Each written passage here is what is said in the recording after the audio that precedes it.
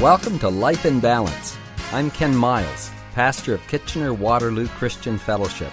We all know that life can be hectic, and sometimes its demands can pull us off balance.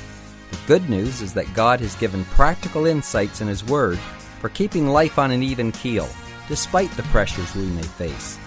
This program is designed to help us understand and apply God's wisdom in our everyday lives. We are in the midst of our study entitled Reasons to Believe, and in this study we are using our reason, our logic, and our observation to determine if there are reasons to believe that God exists and that the Bible is true. Yesterday we picked up this question, how do we know that the Bible is true? And we saw the first reason to believe is because of its unique origin and nature. We saw how the Bible has been written by so many different people over such a long period of time, and yet it has a coherent unity that can only be attributed if it was written by one author. Then we looked at the supposed contradictions that people say are in the Bible. And as we look through this, we're seeing that it just doesn't hold water. The Bible is sound and trustworthy. In fact, along this line, I've heard it said, well, there's two different gods that's mentioned in the Bible. There's the God of the Old Testament, who is harsh and vengeful. And then there is the God of the New Testament, that is loving and forgiving. Well, people that say that certainly have not studied the Bible. They do not understand what has happened between the Old Testament and the New Testament. I tell you, God was just as loving and forgiving in the Old Testament as He was in the New. And in the New Testament, God is just as harsh and vengeful as He was in the Old Testament. What was the difference? Jesus Christ came between the Old Testament and the New Testament. And Jesus made the big difference. Jesus took the penalty of our sin upon Himself and made a way that we could have forgiveness and be brought into a relationship with God. The difference is Jesus Christ. God is the same. It's just that He has reconciled His wrath with His mercy by Jesus Christ coming. In fact, you cannot fully understand the New Testament without understanding the Old Testament.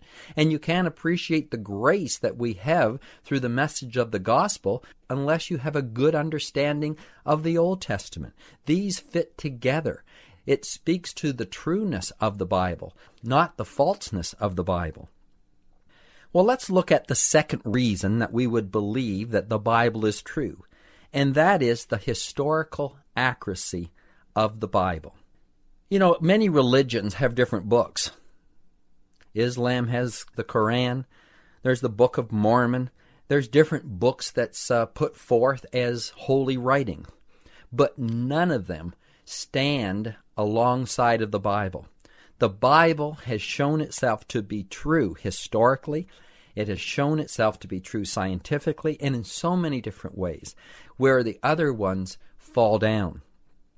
No book has been looked over, pored over, scrutinized, examined more than the Bible.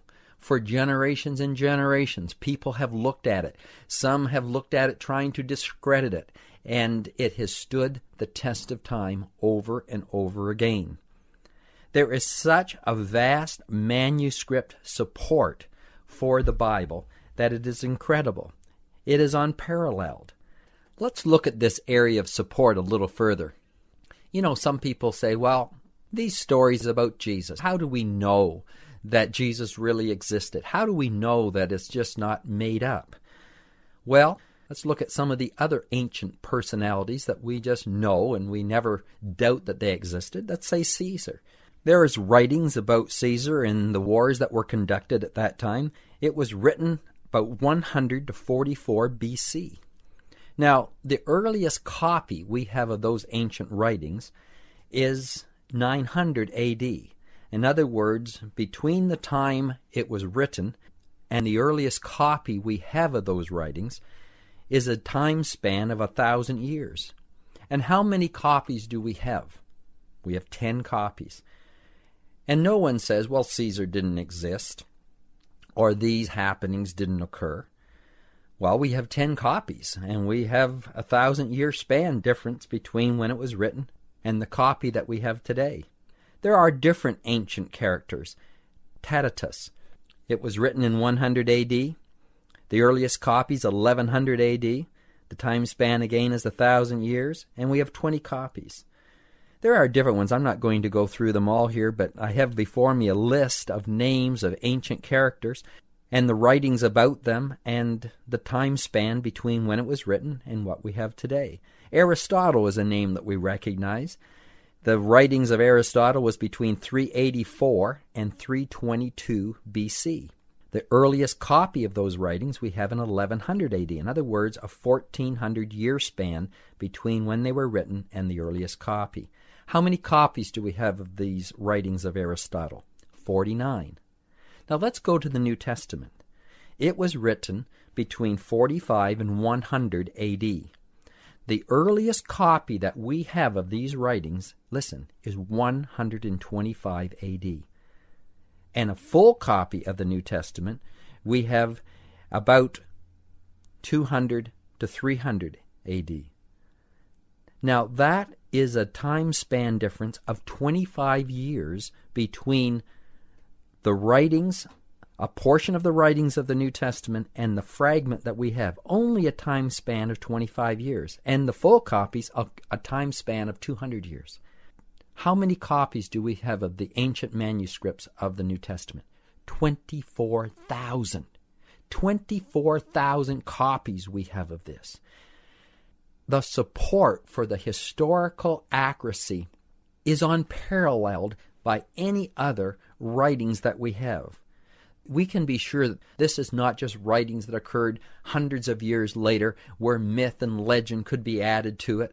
These writings happened in the time span of people that were still alive and could verify the truth of these writings, or could say, no, that did not happen. The Bible is incredible in its historical accuracy according to its manuscripts. But someone might say, well, that's fine, but how do we know that the copies are not added to, or there has been mistakes in the copies coming down to us? You know, we think of the old telephone game. One person whispers in one ear, and they whisper in the next person's ear, and they whisper in the next person's ear until you go down the end of the line, and the person says what was whispered, and it is completely different from what was first said. And so the thought comes, well, perhaps that's what happened in the Bible. And that was the case of much thinking until about 1947, because something happened in 1947. There was a Bedouin shepherd boy who dropped a stone down a cave and heard a clatter and discovered which we now call the Dead Sea Scrolls. In these Dead Sea Scrolls, there are all the writings of the Old Testament except Esther, but all the rest are there, either in full or in part. And the writings go back to 125 BC.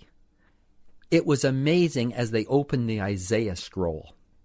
And as they laid it out, they found that there were no differences between that manuscript and the Bible that we have today. In fact, you could open up the book of Isaiah in your Bible, and you could do a translation from these scrolls from 125 BC, and they would be virtually identical.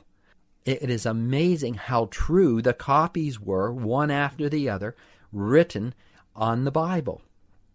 But there is a reason for this. These men that copied the Scripture were monks. They were scribes. They were people who really believed that they were writing the Word of God. In fact, if you look at some of the codes they had to go by, and this is the Talmudist code, and here are some of the rules that they abided by.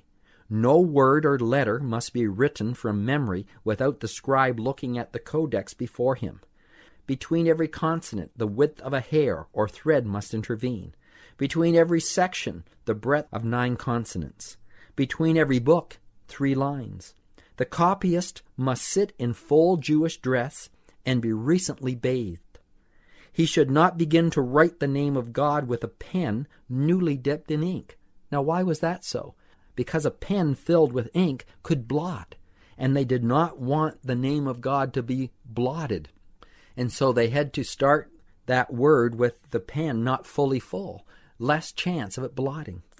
And here's another rule. If a king addresses him while writing the divine name, the scribe should ignore him. In other words, they were so pious, so careful. In fact, they knew how many letters were in each line, how many letters and words were in each book. And after the copyist was finished, a master copyist would come in and painstakingly count the letters in the books. They knew what the middle word of the book was.